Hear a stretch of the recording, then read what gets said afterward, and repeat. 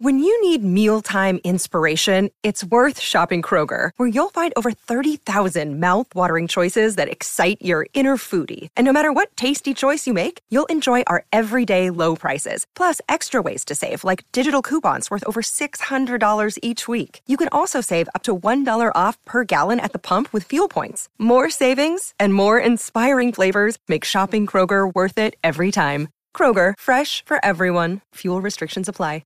Another day is here, and you're ready for it. What to wear? Check. Breakfast, lunch, and dinner? Check. Planning for what's next and how to save for it? That's where Bank of America can help. For your financial to-dos, Bank of America has experts ready to help get you closer to your goals. Get started at one of our local financial centers or 24/7 in our mobile banking app. Find a location near you at bankofamerica.com/talktous. What would you like the power to do?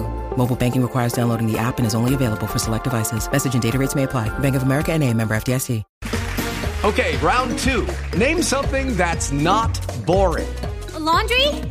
Ooh, a book club. Computer solitaire, huh? Ah, sorry, we were looking for Chumba Casino. That's right, ChumbaCasino.com has over 100 casino-style games. Join today and play for free for your chance to redeem some serious prizes. ChumbaCasino.com. No purchase necessary. Void where prohibited by law. 18 plus. Terms and conditions apply. See website for details. Judy was boring. Hello. Then Judy discovered ChumbaCasino.com. It's my little escape. Now Judy's the life of the party. Oh, baby, mama's bringing home the bacon. Whoa, take it easy, Judy. The Chumba life is for everybody. So go to ChumbaCasino.com and play over 100 casino-style games. Join today and play for free for your chance to redeem some serious prizes. ChumbaCasino.com. No purchase necessary. Void where prohibited by law. 18 plus. Terms and conditions apply. See website for details.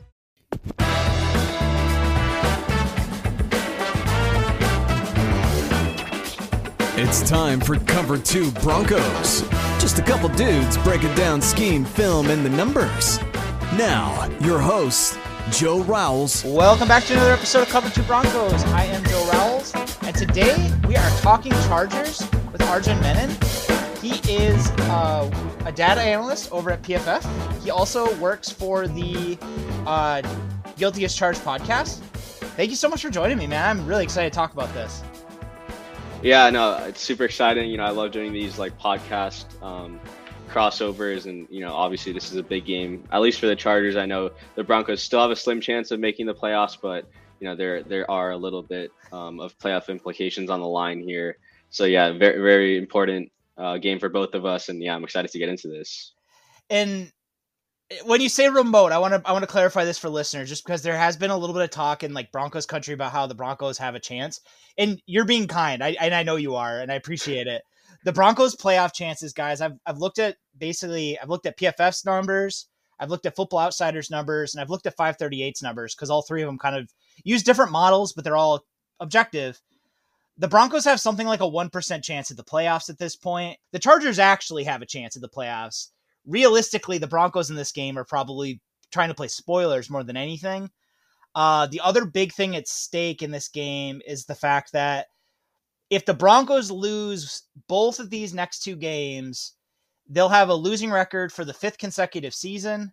It would be the worst stretch of losing seasons since the Broncos' 17-year run of like incompetence at the beginning of the franchise.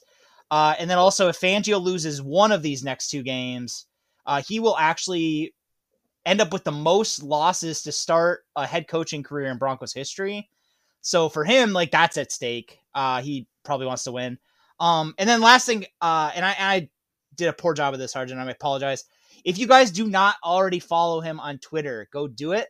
He is at Arjun Menon 100, ARJUNMENON 100. Go do that, and then come right back because we're talking football.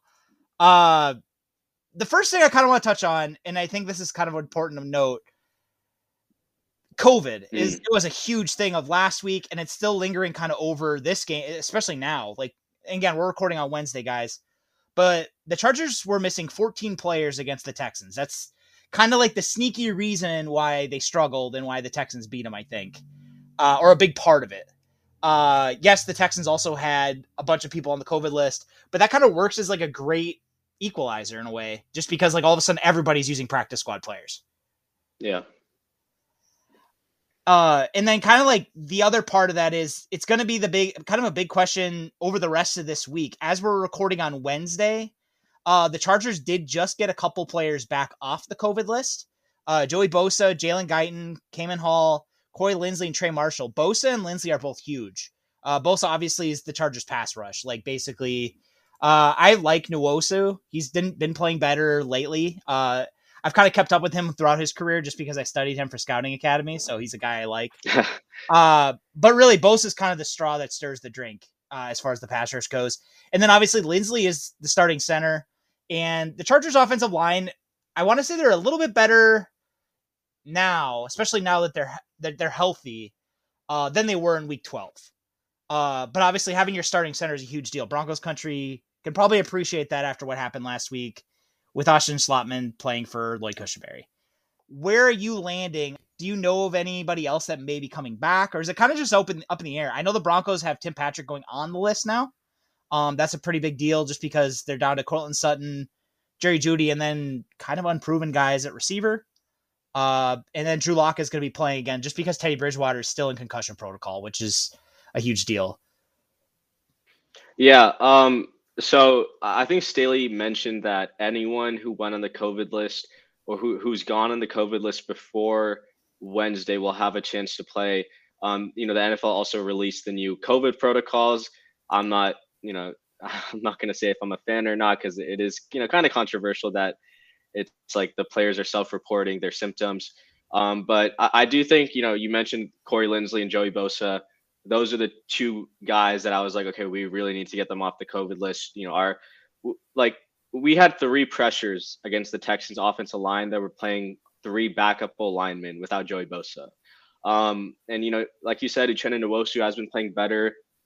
My fellow analyst at PFF, Brad Spielberger, he actually put a tweet out that said, since week 8, Uchenna Nwosu has had the highest PFF grade among all free agent edge rushers. So in a contract year, he has been, coming on well down the stretch. But yeah, I mean, the COVID situation is super fluid right now. Getting Austin Eckler back obviously helps also. And, I'm sure we're going to get into like his impact against, your Broncos defense, which the linebacking room isn't that great. Yeah. But there are a couple of guys I'll talk about, or I'll just mention right now that I think we really need to get off. Michael Davis, our number 1 cover corner, Chris Harris Jr., our top slot corner, and then Mike Williams. I mean, Mike Williams in a contract year, getting COVID to end the year where he potentially might not go over 1,000 yards. That's a big deal, not only to the team, but for him as a player. And, we have a decent wide receiver room. I wouldn't say it's anything too special without Mike Williams. Even with Mike Williams, it's like, I would say it's maybe borderline top 10. But going against a top secondary that the Broncos have, you need all the weapons you can get. And we recently lost one of our best receiving weapons in Donald Parham to that scary head injury. Mm-hmm. So, and Jared Cook has not been playing well as a tight end, too many lapses. But I think Mike Williams, Chris Harris Jr., and Michael Davis, and Nasir Adderley, I should have mentioned him also, our starting free safety. If we get those 4 guys back, I think that's good enough. But like I said, everything's super fluid, and we had a bunch of guys go on the COVID list, even this week, starting on Monday. Yep. And that's kind of the thing to watch in Broncos country too, just because the Broncos up till now have been pretty lucky. Cushenberry landed on it last week. And again, that was devastating. It really was. But losing Tim Patrick and losing the other guys to the COVID list, Calvin Anderson and Caden Stearns, first of all, obviously, I know you agree with me. We hope they're okay, that kind of thing. Yeah. But the big part of it is too, is like a lot of times when guys are starting to get COVID, they were in rooms with other guys. Like there is a chance that this could end up, continuing. So hopefully it doesn't. I hope, honestly, I would rather the Chargers get healthy, Broncos stay kind of where they're at, and we get a decent game. And you mentioned Mike Williams, and I think that's a good place to start, is the Chargers offense against the Broncos defense. If Mike Williams isn't in this game, it really helps the Broncos, just in the fact that Keenan Allen is dangerous. He's a very good route runner, but the rest of the receiving depth chart is pretty wanting. Just in terms of, it's kind of callow. There's not a lot of experience. I like Josh Palmer. I think he's shown a little bit. It's early, obviously, but I do like what I've seen from him. But the other big thing is Williams is kind of, because you guys, the one thing I think the receiving core for the Chargers kind of lacks is they're not like a game-breaking speed guy. And in the absence of that, it kind of puts a lot of pressure on Herbert to be able to find Williams downfield for chunk plays. And he's able to make those because he's 6'5". He's a monster. Yeah. And without him on the field, that puts a lot of pressure on Herbert to kind of be really, really, really accurate. Oh yeah, I completely agree. And I do agree about the whole game breaking speed type player. That was the role we, as Charger fans envisioned for Jalen Guyton, who had like a bunch of 50-yard touchdown catches last year. But Joe Lombardi, because he's running the Saints offense, like the Saints offense has never really utilized a downfield threat. I guess like Brandon Cooks was really the only guy. So they've been making Jalen Guyton play more of a horizontal receiver type route tree instead of a vertical route tree that he was using under Anthony Lynn and Shane Steichen last year. So it has been kind of, I'm not going to say frustrating, but it has been a little bit surprising, to say the least, to see how Guyton is being used compared to last year. Williams is being used more as a horizontal guy. Pretty much everyone's a horizontal guy in this offense because they're not really attacking the field vertically, because defenses like the Broncos and the Raiders are playing the Chargers super deep. They're not allowing any deep balls because of Herbert's arm. So I am curious to see if Mike Williams is able to play or not. And if he doesn't, I do see us struggling to pass the ball against a Broncos defense that has been playing well. And I was doing some research on this yesterday. The Broncos have caused the Chargers to have their second worst offensive performance of the year. So the Ravens were number one. The Broncos forced the Chargers to have a almost 24th percentile performance when they played, in Denver. But, I don't know if that was, obviously the defense had its impact, but the weather, the altitude, all of that. Now we're playing in LA at home, a little more to play for. And, I'm sure Staley probably lit a fire under every player's ass after that, loss to the Texans. Definitely. And the other part of this too, I want to say you said that we all have to get together and basically donate to get Matt Filer back on the field because, because in the first game, Senio Kelemete, the Broncos just abused him. Like, and again, I don't want to, single him out and badmouth him, but the Broncos, Draymond Jones especially, but the Broncos had some success with him running a couple games at him. That kind of pressure just kind of added up, and Herbert was never really able to get comfortable in the pocket. And I think because of that, it really prevented him from being able to go downfield. And I think it led to one of the picks. It was a major factor in the interception. The other part of this is, and as you mentioned, the Broncos will probably play a lot of too high. They ran an incredible amount of cover 6 last time around. Don't run a lot of cover 3. They ran less than normal, less than they normally do.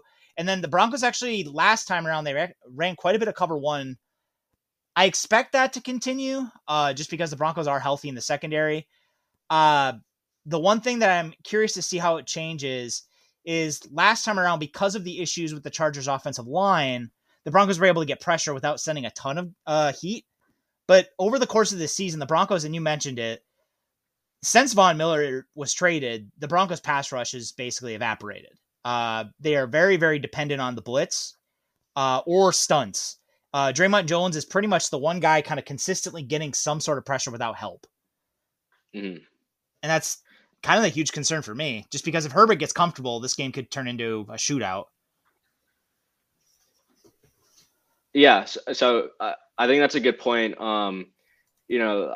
I'll mention that like Herbert last year, the whole thing was like, he's going to regress because he was way too good under pressure. He has regressed, and like that's expected, but he's gotten way better from a clean pocket, which not a lot of people don't realize, like, okay, because he was so good under pressure, like they thought he was going to get worse as a quarterback.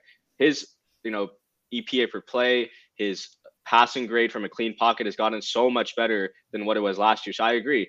If the Broncos don't find a way to get pressure, I do think Herbert, especially if he has most, if not all of his weapons at his disposal, will find a way to carve up that Broncos secondary.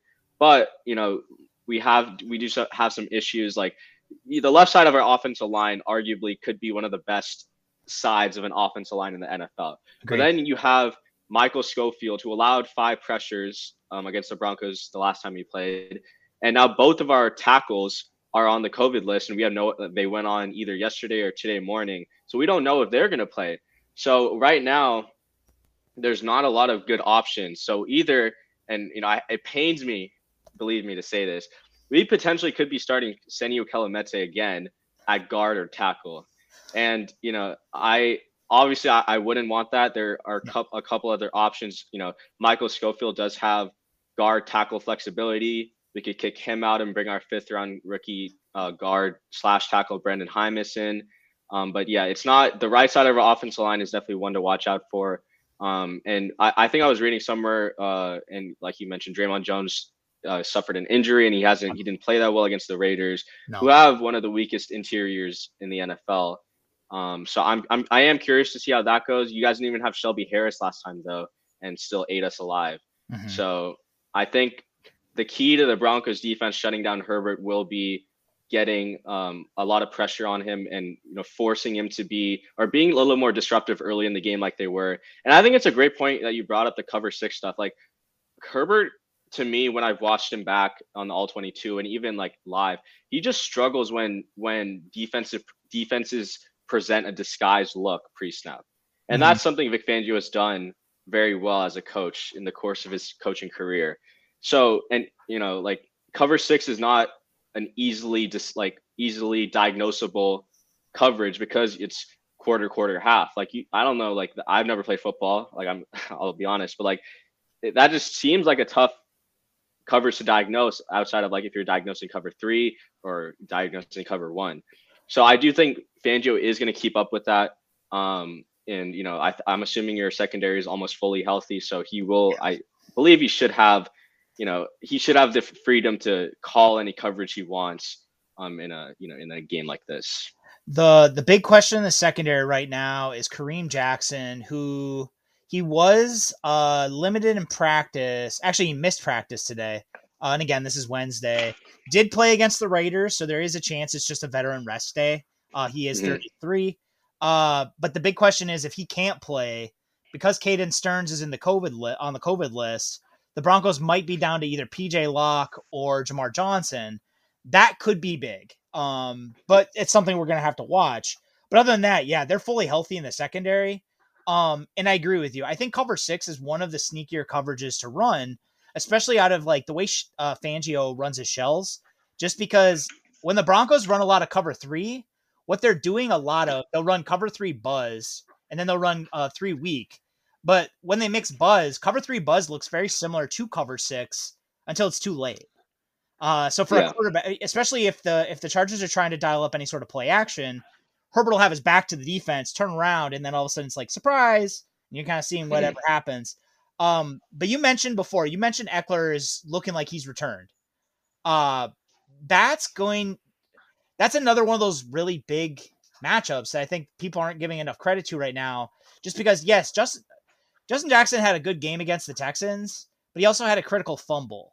And the other big part of it is, and again, I've been a fan of his for a while. So, not to surprise you, but I actually am a fan of a few different Chargers. But he's not as good in pass protection is really the big drop off to me. And that's kind of like, if the Broncos game plan is built around trying to heat up Herbert, having Eckler back is going to be an impediment to that plan just because Eckler is really good in pass pro, even though he's undersized. Yeah.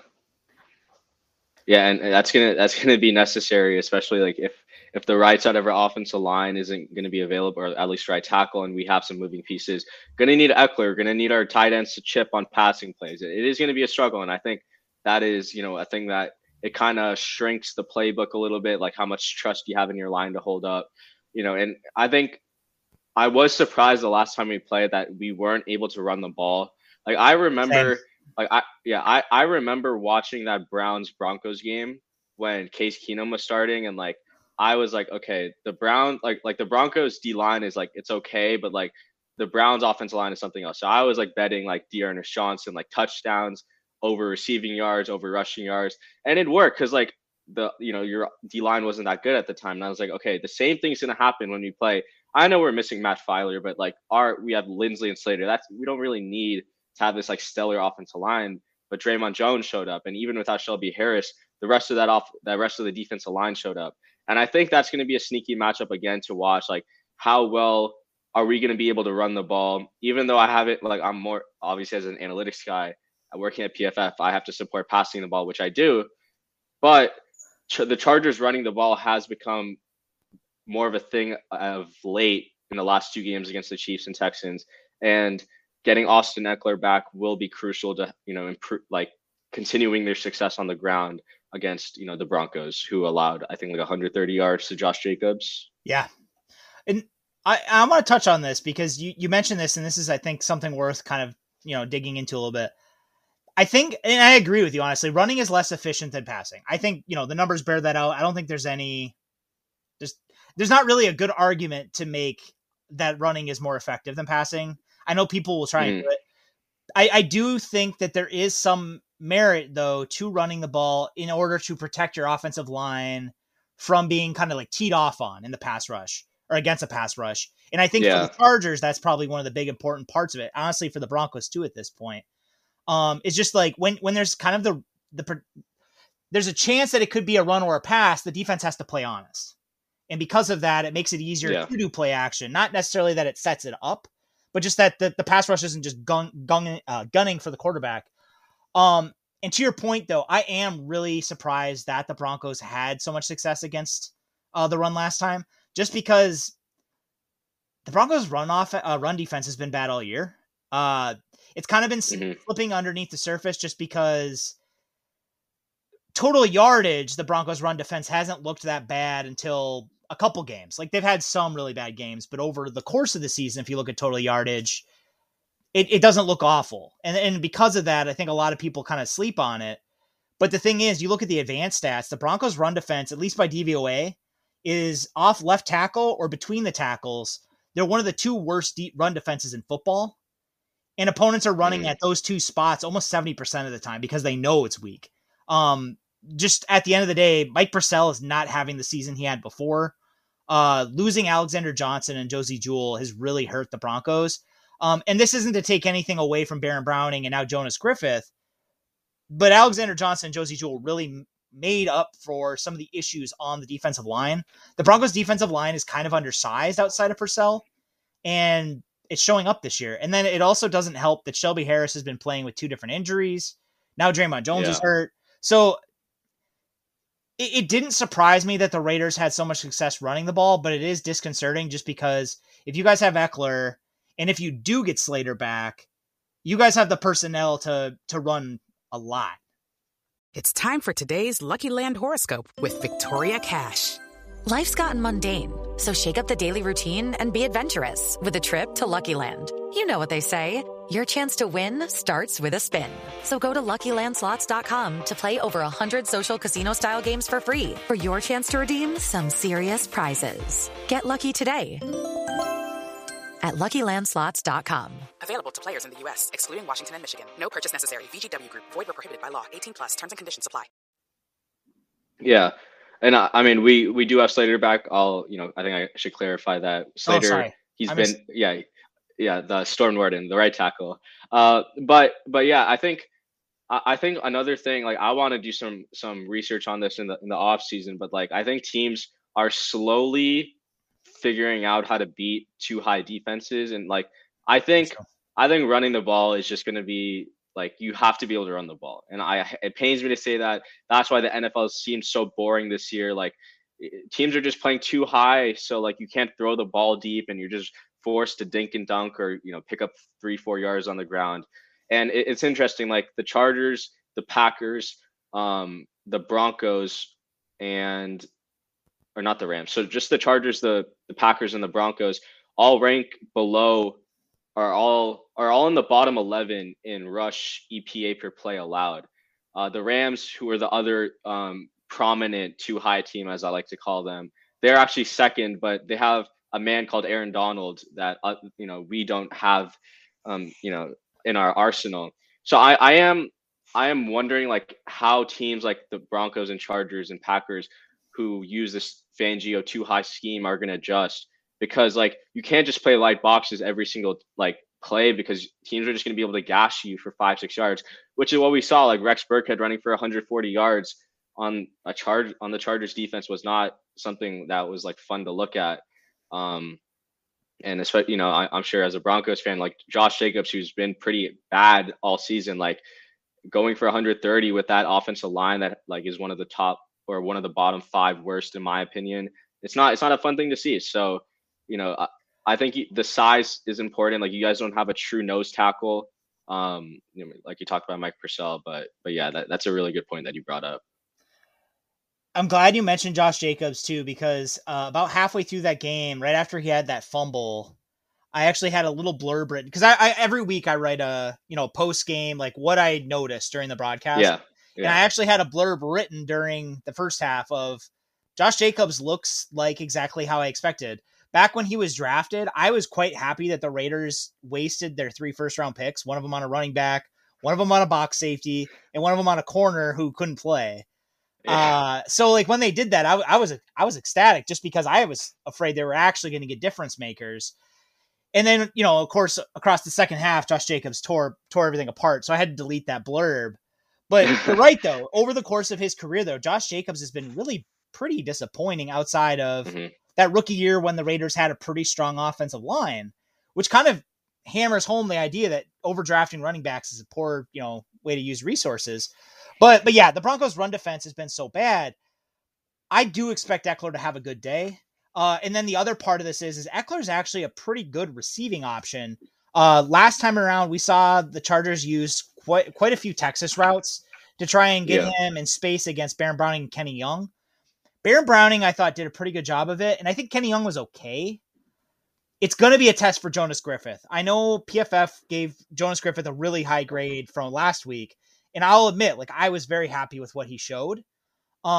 It's definitely still a concern going forward, though, just because we don't have much of a sample size yet. And to this point in his career, he's been a special teamer. So you kind of, there's going to probably be some variance to what he does. So I am kind of concerned about how he's going to fare against Eckler in coverage. Yeah, the Texas, I'm pretty sure, like you mentioned, Eckler scored the touchdown off the Texas route in the first half. I'm not sure who that was on, but yeah, that was a good call by you. I am curious to see also like if they do take advantage of the linebackers using more screens, that also takes more pressure off the offensive line. Per my friend Ryan Wiseman at the Kneel Down, who I know I've seen on your Twitter, you use his website, his awesome website pretty well. The Chargers are in the top 10 in NFL screen rate, but they are a really good screen team because like a good majority of their screens are wide receiver screens, which are historically very ineffective. So, using more tight end screens, running back screens, taking advantage of the linebackers, helping out your offensive linemen, I think that should be a part of the game plan. Especially for a team that runs screens as much as the Chargers and having, the weapons to be able to do that. The other big part of this too is and again, this is why everybody thinks the Broncos defense is really good. And I get it. The Broncos scoring defense is tied for first in the league as of right now, with the Patriots. That said, a big part of this, and again, like this, you can appreciate this, but I want to, clarify for our listeners. I think a big part of this is the Broncos have a slow offense. So because of that, opponents don't get as many opportunities, which leads to low-scoring games on the Broncos side, but also low-scoring games against them a lot. And again, this isn't to say that the Broncos defense is necessarily bad, but when you look at the efficiency stats, the Broncos do struggle to stop the run in the red zone. They're okay against the pass. I know Derek Carr had an okay game last week, hooking up with Hunter Renfrow on a corner route, but I am quite concerned about what the Chargers are going to do on the ground in the red zone. I want to say, according to DVOA, the Broncos are the 3rd worst rushing defense in football. Yeah, I think the red zone is an area where the Chargers have excelled as of late. I think they started off pretty slow, but they have picked it up, a lot in the last couple of weeks. I think, okay, so I'll put it this way: the red zone. From the 20, the Chargers have been pretty solid. I think once they get inside the 10, their efficiency stats, if we're looking at something like EPA per play, which EPA weights negative plays super hard. So like the Chargers, if they fail to score inside a goal to go situation, their EPA lost is going to be a lot compared to like if they failed a fourth down or something from the 30, if that makes sense. Yeah. And I put this, and I put this out after the Chiefs game because of all those controversial fourth downs that the Chargers weren't able to get. And also Joshua Kelly fumbling after jumping from the 3-yard line. The Chargers had, after the Chiefs game, the third worst EPA per play in goal to go situations. But I don't think like that is such a small sample size. It doesn't dictate overall, their overall efficiency in the red zone. I do think they've done a good job converting a lot of their red zone trips to touchdowns. And a lot of that has actually just been like, okay, hand the ball off to Austin Eckler, run behind Rashawn Slater and Matt Filer on the left side and score a touchdown. Like I just can't recall any plays where they've run on the right side, which is our weak side of the offensive line. A lot of it does come with like halfback dives or outside zone calls along the left side of the offensive line. So yeah, so like if you've looked at my Twitter and stuff, like the EPA per play on goal to go situations isn't that good, but it's because failed fourth down conversions, the Chargers have had turnovers in the red zone, that drops the overall efficiency. While if you're just looking at something as simple as touchdown percentage, which I think is somewhat of a better measurement of efficiency in this case, I think they have been pretty solid. I'm glad you mentioned EPA and kind of explained it a little bit too, just because there's been a lot of controversy all year in Broncos country around the fact that Teddy Bridgewater has been very, very good by EPA all year. Yeah. And I know Jimmy Garoppolo is the other guy that tends to do really, really well by EPA. But the way you explain it, and again, tell me if I'm wrong, because this has kind of been my understanding of it, since I started seeing it. It's too nuanced to really go at length on Twitter and try and explain, because you make one tweet and people just start hounding you before you're even done, with the whole thought. But Teddy Bridgewater, back when he was healthy, for the most part, he did a pretty good job avoiding like the back-breaking mistakes. Wasn't necessarily lighting up the world, but he was kind of trying to keep the Broncos offense at least on the field for the most part, and he was completing passes. And I think those two things kind of juiced what his EPA looks like. Whereas most quarterbacks are going to take a few more sacks, make a few more interceptions, stuff like that. But they're also going to give you more big time throws, because I know PFF, last I checked, Bridgewater was last in the league in big time throws. Yeah, that's not very surprising in my opinion. No. But like the whole EPA like discussion, like I'm an EPA guy, obviously. Like in analytics, I think it's shown to be more predictive. It's shown to be a better measurement in certain cases than just using something as simple as total yards. But yeah, like I think it's funny. I was talking about this with my friend the other day. It's like the Broncos season has literally almost played out exactly how I thought it would with Teddy at the helm. Like this was like, I don't know if I like put out an official prediction, but I was like, okay, if they're starting Teddy, I could see them going 8-9 or 9-8, because Teddy will not turn the ball over and he'll give the Broncos defense a chance to be in, decent situations. And that's what we saw. I mean, you guys are 7-8 right now, potentially could go 8-9, 9-8. It's just played out the way we thought it would. And it's just like, I hate to say it, I just don't see him as the type of guy that has the type of elite level play that will, give the Broncos a chance to win the Super Bowl.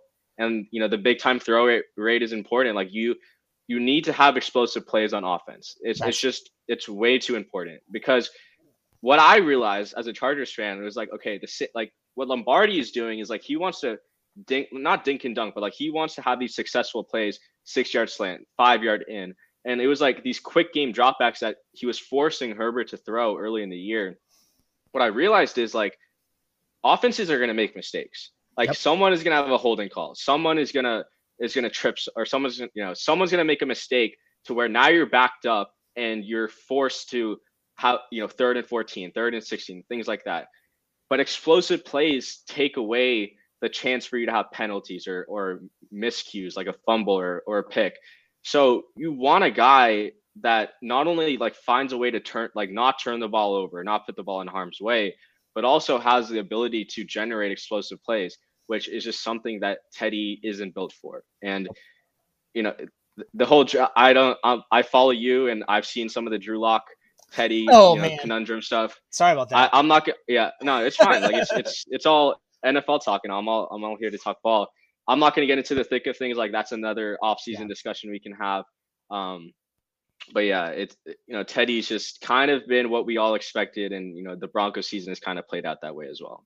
And I think, and I only want to mention this, I don't want to get, too into the weeds on this.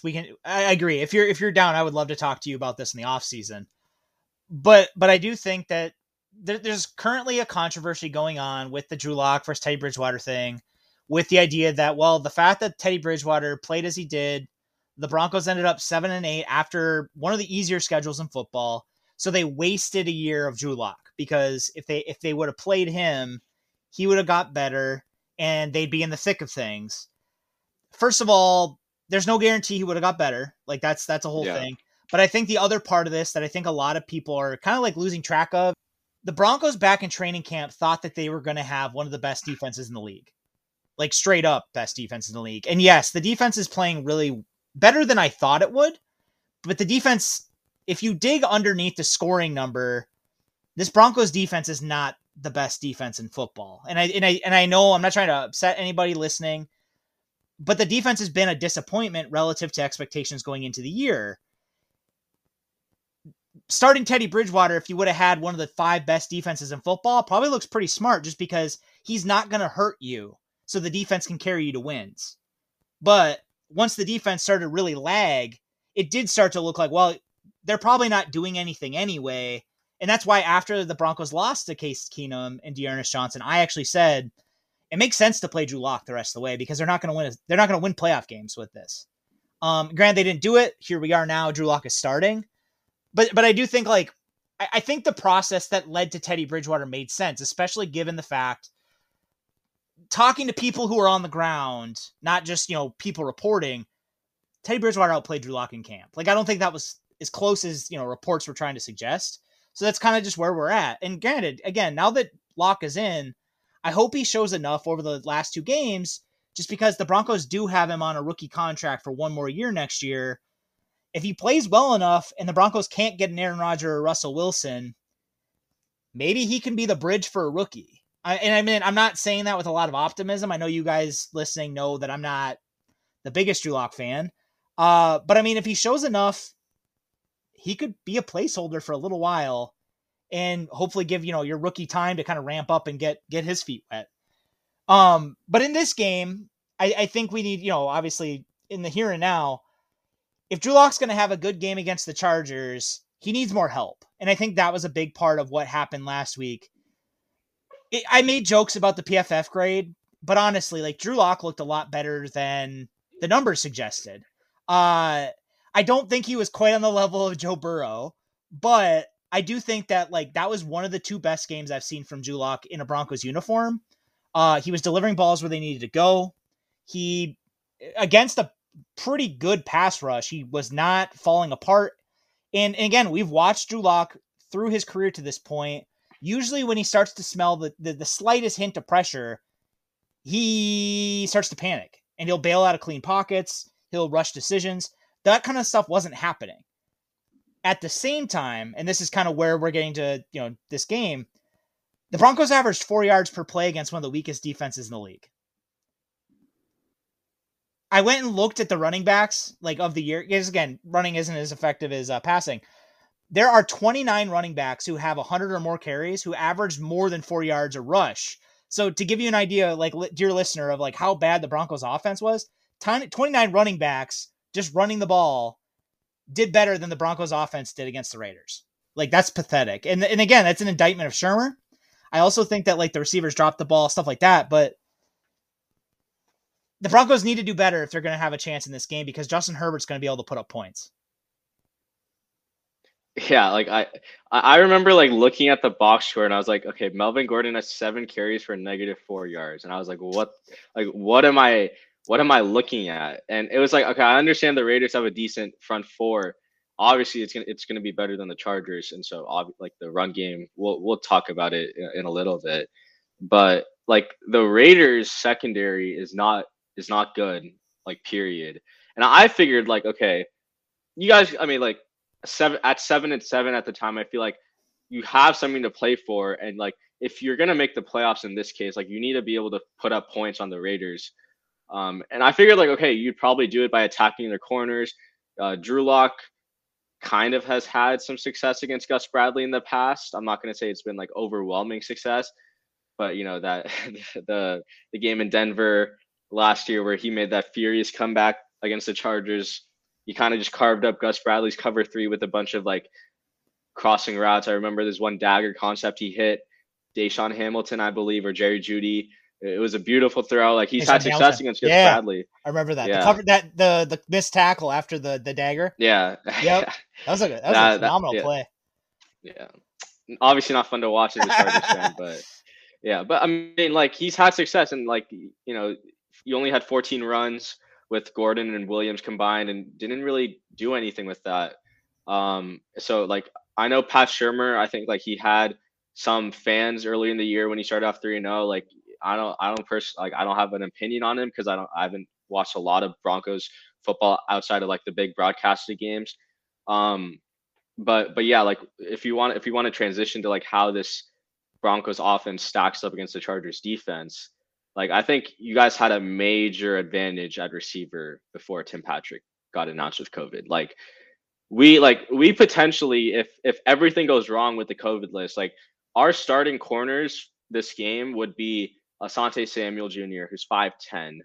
You would be starting either Essang Bassey, who was a former Broncos legend or former Broncos player, Devontae Harris, who was a former Broncos special teamer, yep, and Keemon Hall, who's a practice squad player, against Jeudy, Patrick, and Sutton.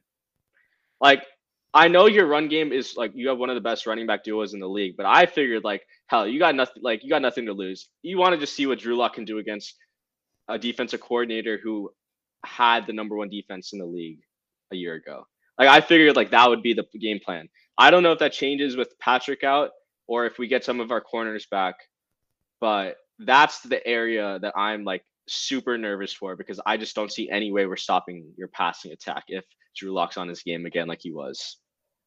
Well, and to me, it comes down to what Shurmur. Well, it comes down to Shurmur, and it comes down to the fact that like the receivers have to hold on to those because Drew Lock, I want to say, went 0 for 4, 0 for 5 on 20+ yard passes, but most of those were.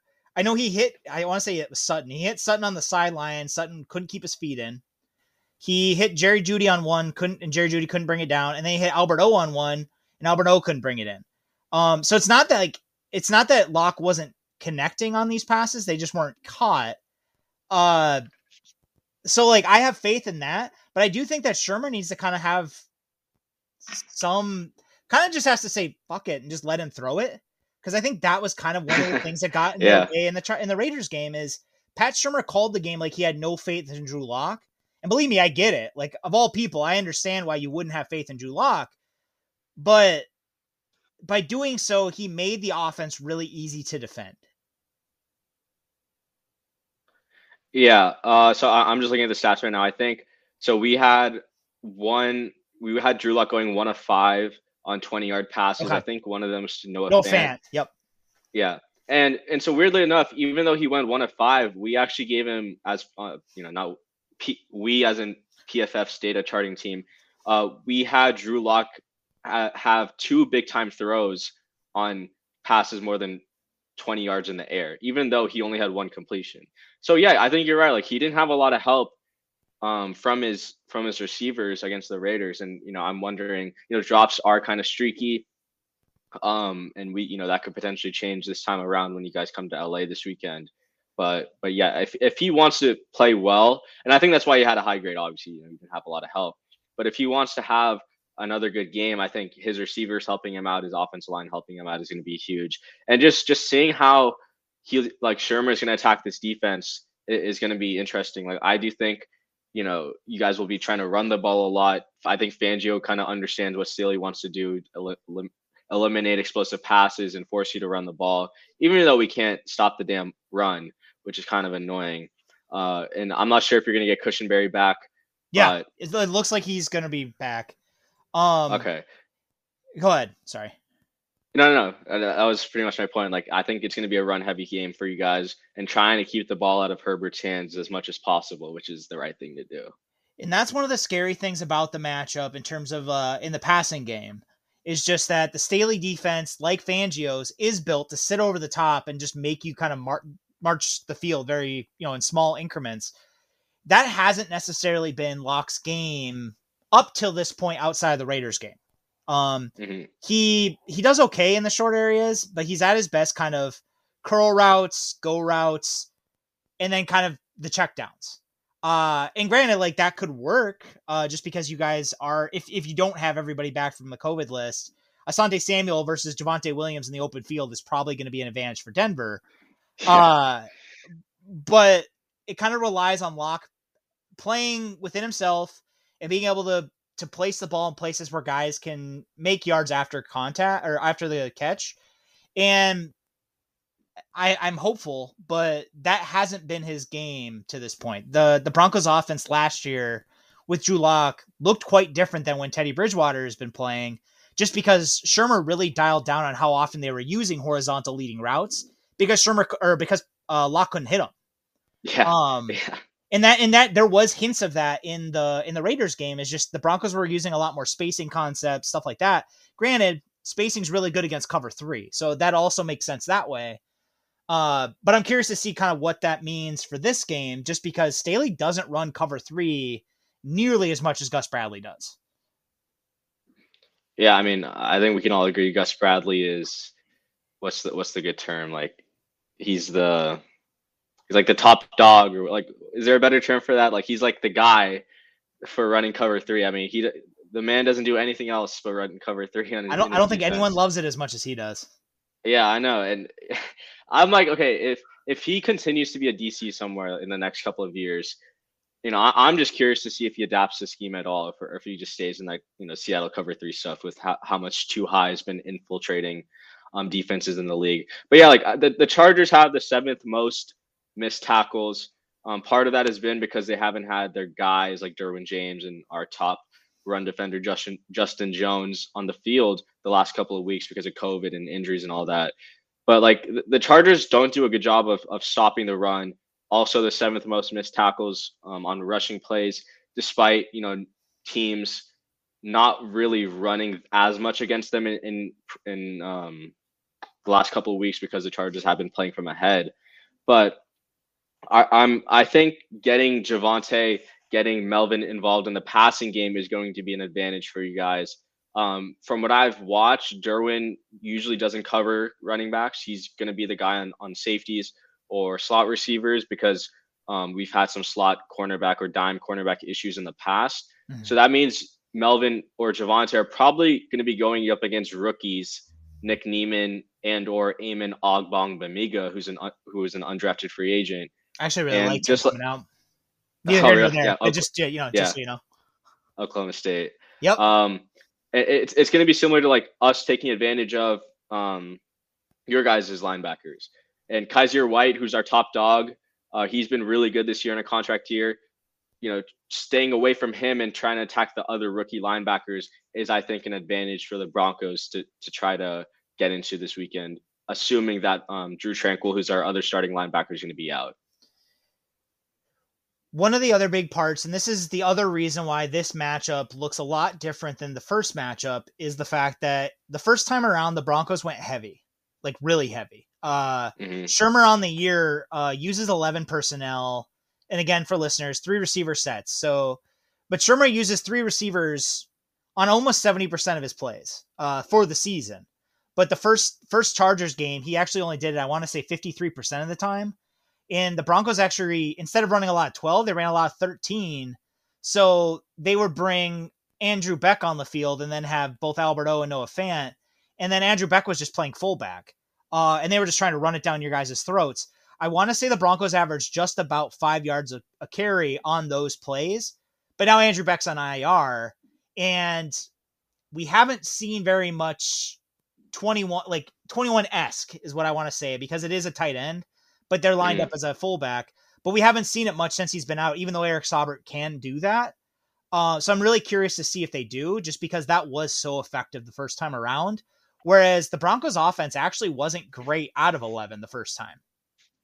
Hello, it is Ryan, and we could all use an extra bright spot in our day, couldn't we? Just to make up for things like sitting in traffic, doing the dishes, counting your steps, all the mundane stuff. That is why I'm such a big fan of Chumba Casino. Chumba Casino has all your favorite social casino style games that you can play for free anytime, anywhere with daily bonuses. That should brighten your day a little. Actually, a lot. So sign up now at ChumbaCasino.com. That's ChumbaCasino.com. No purchase necessary. VGW Group. Void where prohibited by law. See terms and conditions. 18+. Yeah, like I do think going heavy has been an area where the Chargers have not been able to figure out on defense. I think that is like a weakness of the too high shell that Staley, Fangio, Joe Barry, and Raheem Morris run. Is like, how can you account for the extra big guy on the field? Because then you have to deal with 5 offensive linemen and 2 tight ends.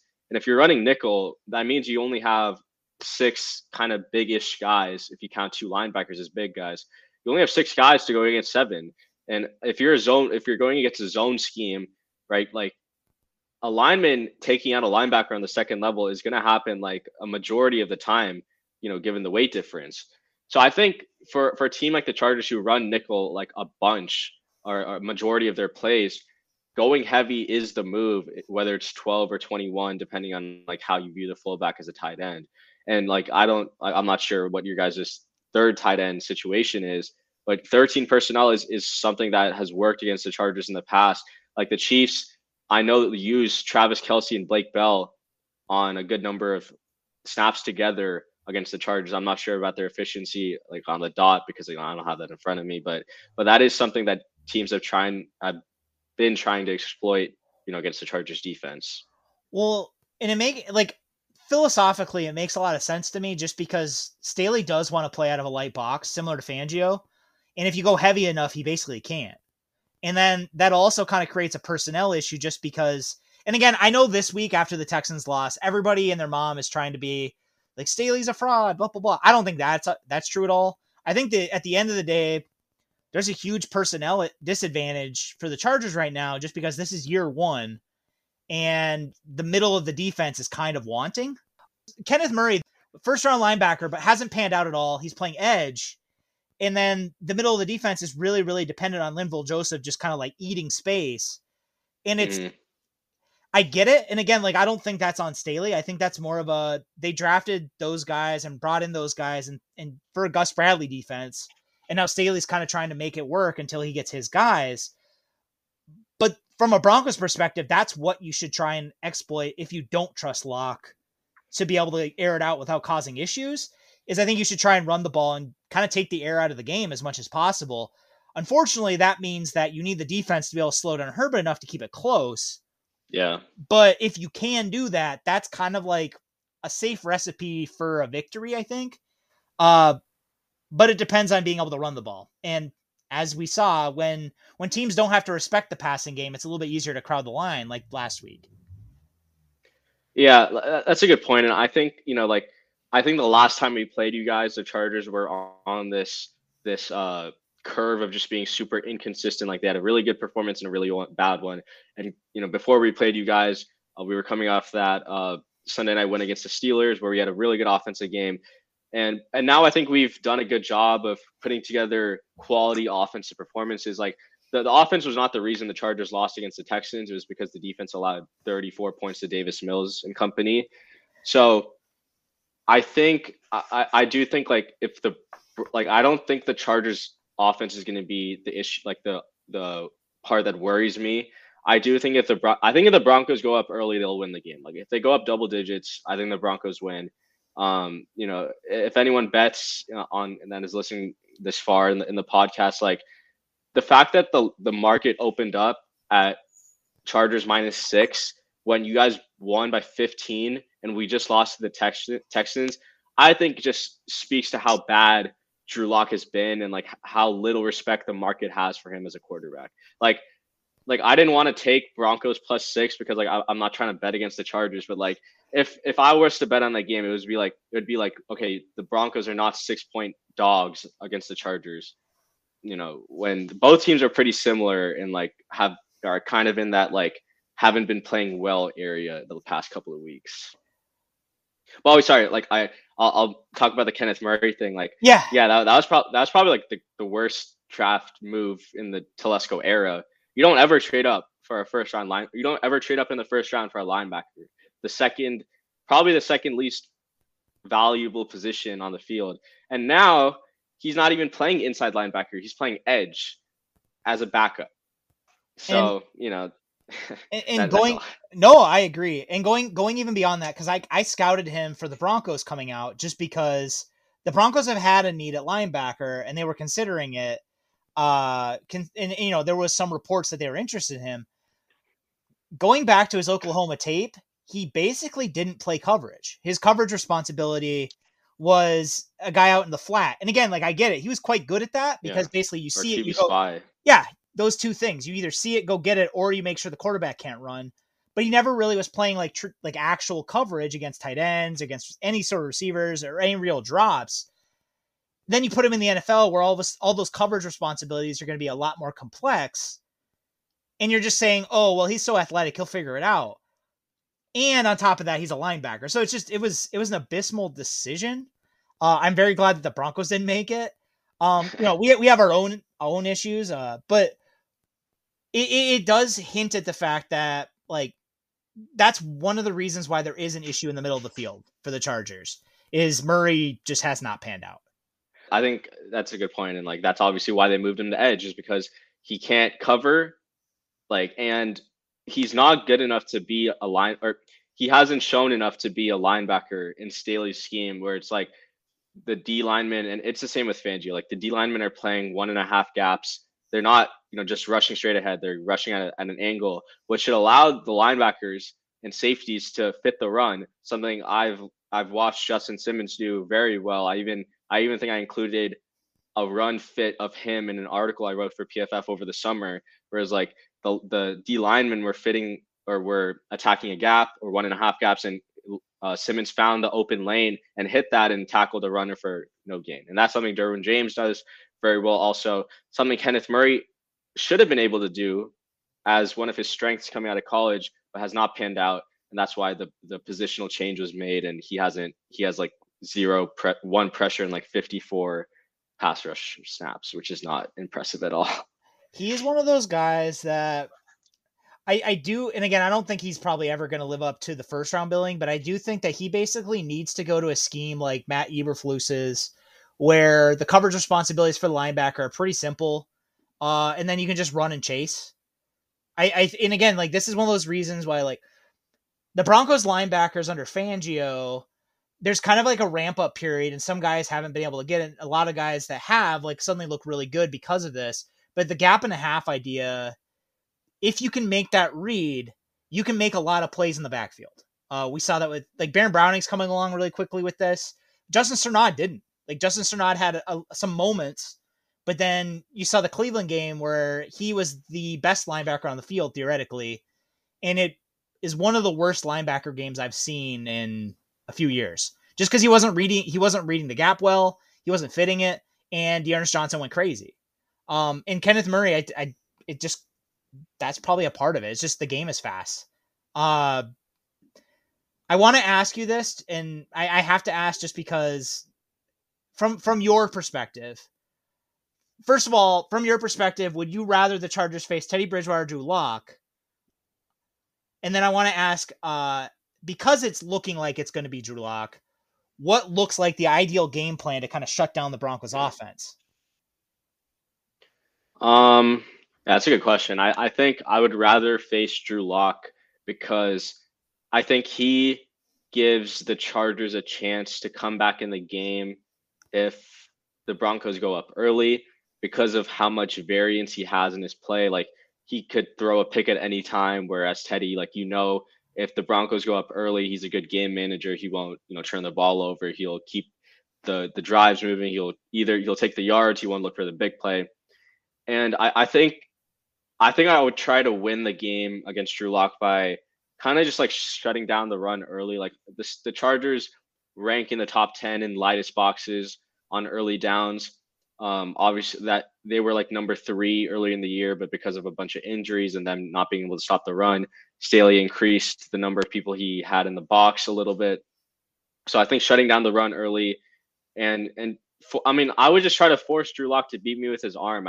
He hasn't shown the ability to be a franchise quarterback yet, in my opinion. And if you lose by Drew Lock, I think you just tip your hat and say, okay, he had a good game. If he's improved that much, then hats off to the Broncos organization. Maybe they found the guy again or whatever.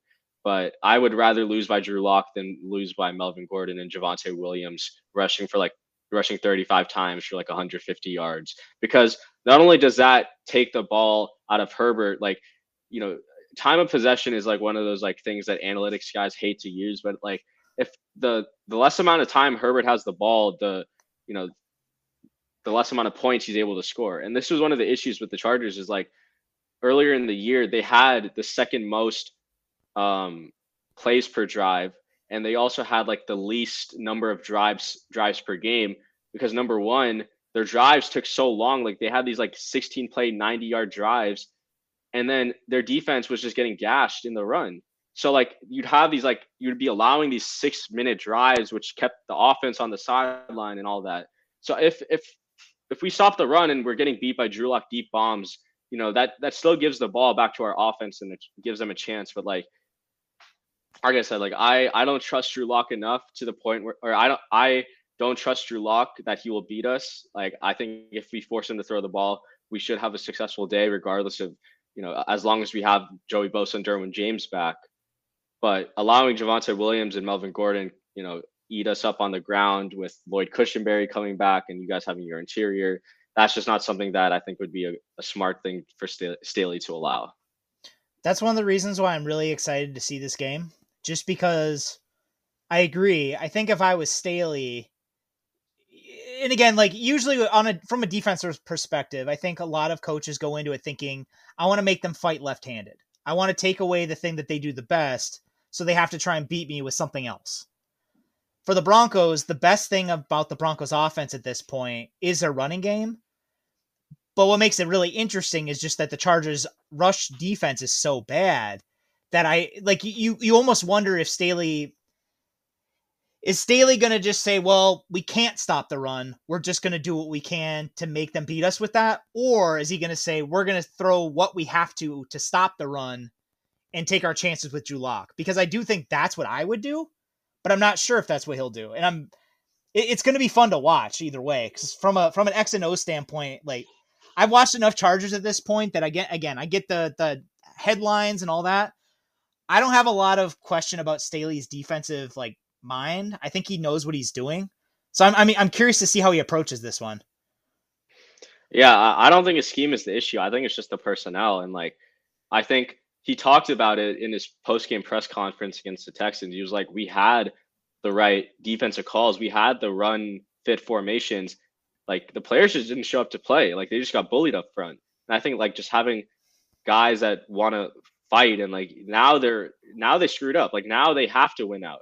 So if they have that fire, if they have that, okay, we're going to beat this offensive lineman on this run play, I think that helps, or obviously it helps them if you have that mentality. But yeah, I think he's done a good job. His philosophy is sound. He just needs his players to execute. And the Chargers have suffered a lot of secondary injuries.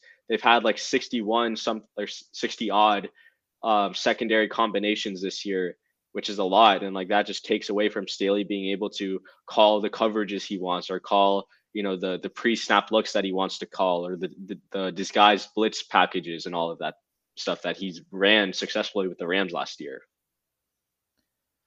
So probably the biggest biggest wild card going into this game, I think, is going to be the special teams. The Broncos special teams, for those listening, doesn't need a whole lot of introduction. They've been awful for 5 years now. Tom McMahon was hired 4 years ago. They did not get better. And they're abysmal in a way that's exciting just because they'll allow punt blocks, they'll muff punts, they'll allow a kickoff return for a touchdown, they'll allow long punt returns, and then they'll be okay for a while. For the last couple games, they've actually been pretty solid. Meanwhile, the Chargers special teams is bad, but at least in the games I've watched, they're bad in like the boring way and just they're kind of losing inches at a time. A kickoff return will get to the 20 instead of the 25, stuff like that. Do you think that special teams could end up deciding this game, or do you think it's going to be just kind of on the sideline? That's a good question. I think it'll play a part. Dustin Hopkins, who we signed in like week 4 or 5 or something, he's been really good for us. He actually just got placed on the COVID list this week. So we have Tristan Vizcaino, who was our practice squad kicker, who was pretty bad the first couple of weeks that we played with him in the regular season. He'll probably be the lead guy, and he's missed a lot of kicks. He's missed some PATs. So, we're like, the Chargers are right there with you guys. Like, we have been so bad on special teams. Like, I looked at this over the offseason. Like, the Chargers special teams EPA rank has been, since Anthony Lynn got hired, it's been like 32, 31, off year, which was like 27th, which is still awful. And then they were the worst special teams in the league historically since 2010 in 2020. So the Chargers are not good on special teams. They haven't had like too many egregious mistakes, but I do think it might play a part. Brandon McManus is obviously a better kicker than whoever we're going to be trotting out. I didn't realize Hopkins landed on the COVID list. I didn't see that. So that really throws a wrench in stuff. Yeah. Yeah. And Andre Roberts also landed on the COVID list, and he's been really, really good for us the past couple of weeks. And ever since he got signed, he's been getting those invisible yards, as they like to call them, right? Especially in the kick return and punt return game. Kind of looking ahead, just because there is a chance that neither of these teams go to the playoffs. I don't know how much you've started to look at the offseason, just because you guys are in the middle of a playoff push. I know for me, until the Broncos lost to the Bengals, I was pretty focused on this year. I've started to try and, do a little bit of like one eye here, one eye there. But have you looked ahead to kind of like what's ahead with the Chargers at all? Yeah, I'll be honest. I haven't like focused too much on the draft, obviously with the Chargers in the thick of things. I would hope that, as a Broncos fan for the majority of the season, you guys were in the playoff picture. So you'd be focused, on the Broncos itself. But, I'll mention like, I go to the University of Michigan. So obviously I'm rooting for my guys. Aiden Hutchinson should be the number 1 overall pick. David Ojabo. That's like one of my draft crushes, I would say, that I want to land on the Chargers. I think he'd be a perfect fit in any Fangio Staley scheme if he's able to find his way there. But apparently he's being touted as a top 10 pick right now, potentially because of his raw upside and all that. But yeah, I haven't kept up with the draft too much. I know who some of the top guys are, and obviously I've looked ahead to free agency because Chargers have the second most amount of cap. I'm pretty sure Broncos are in like the top 5, top 6 area. Yep.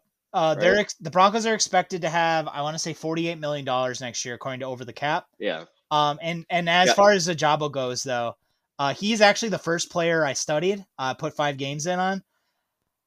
Nice. Oh man, yeah. I like his game a lot. And again, I mentioned this last week, but I don't want to say Vaughn just because like no one's Von Miller, but like you see the hints in his game of that kind of player. The bend, the speed moves. Like I am very excited if the Broncos lose out and he is the top guy. I hope they go him over a quarterback. Yeah, no, Ojabo was really fun to watch, and he kind of helped take some of the pressure off Hutchinson later in the season when Ojabo came on stronger. But yeah, I'm excited to see what free agency holds. Like the Broncos have done a good job of paying their guys. Patrick, Sutton all got paid. Curious what that does for Judy or Hamler, being the young guys, if they're the trade options for a guy like Rodgers or Russell Wilson. And we obviously have some big decisions to make on our own. Mike Williams being the headliner for the Chargers, Derwin James extension on the table. There's a lot of decisions to be made. But with Justin Herbert's contract, we do have, the second most amount of cap. Dolphins are number 1 because of Tua and all that. But yeah, I've really been focusing on this season, and I didn't think we were locked to make the playoffs because the Chargers somehow always find a way to make everything, whether it's a draft decision or or a free agent signing or a team record or a win, everything comes down to the last minute. If they're expected to be on top, if that makes sense, or like if they are on top. So I'll say this, like, since we're wrapping up here, like, even if the Chargers go up early, say they go up 15 or 20, like, the Chargers will find some way to make this a one-score game. So I wouldn't like stress about it too much. The problem is when the Chargers go down early or something, they've never been able to make it a one-score game, which is why they have like double-digit losses versus the Ravens versus you guys. Like, they just can't. When they struggle early, there's no in-game adjustments and all that. So I do think it's gonna be a close game anyway. But regardless of how it plays out early in the game. Do you have a prediction for the game? Yeah, like, so I'm going to the game like with my friends before I head back to college. So I'm hoping for a Chargers win, but like, I honestly, like, I feel like the Broncos somehow find a way to pull this off. Fangio's kind of coaching for his life right now. Staley, obviously, like, there's super high expectations in LA for them to make the playoffs given how they've played all year. But I honestly think Broncos find a way to win this. I think I'll go with like a Broncos like 23-17 type victory here. And it pains me to say that, trust me. But just seeing how the Chargers have played all year and Herbert's struggles versus Fangio historically is just shaping up to be a Chargers loss right here. I would say before I realized how many players in the secondary were on like out or potentially out, I was feeling like the Chargers were probably going to roll. I think at this point, knowing that, I would say it's probably like a toss-up. For my own sanity, I'm going to pick the Broncos just because I don't want to spend the next 4 days thinking that the Chargers are going to win and be, all hope is nigh. But I do think it's going to come down to one or two big plays that ends up deciding this one. Yeah. It's pretty much whichever. If the Chargers don't let Drew Lock go crazy, and if Herbert doesn't mess up, or if the offensive line holds up, I think it'll be good. But I think there's just too many questions in the secondary, in the right side of the offensive line, to where the Chargers have just been way too inconsistent for me to back them in this game, where they've just not been able to do well against the Broncos. Well, no offense, but that's what I'm rooting for. Yeah, no, it's all good. But no, thank you so much for coming on. And again, guys, if you do not follow Arjun on Twitter, go do it. He is at Arjun Menon 100. You can read his work over at PFF, and he is also has a podcast, Guilty as Charged. Go check that out as well. Yeah, thanks for having me on, Joe. Super fun to talk with you here.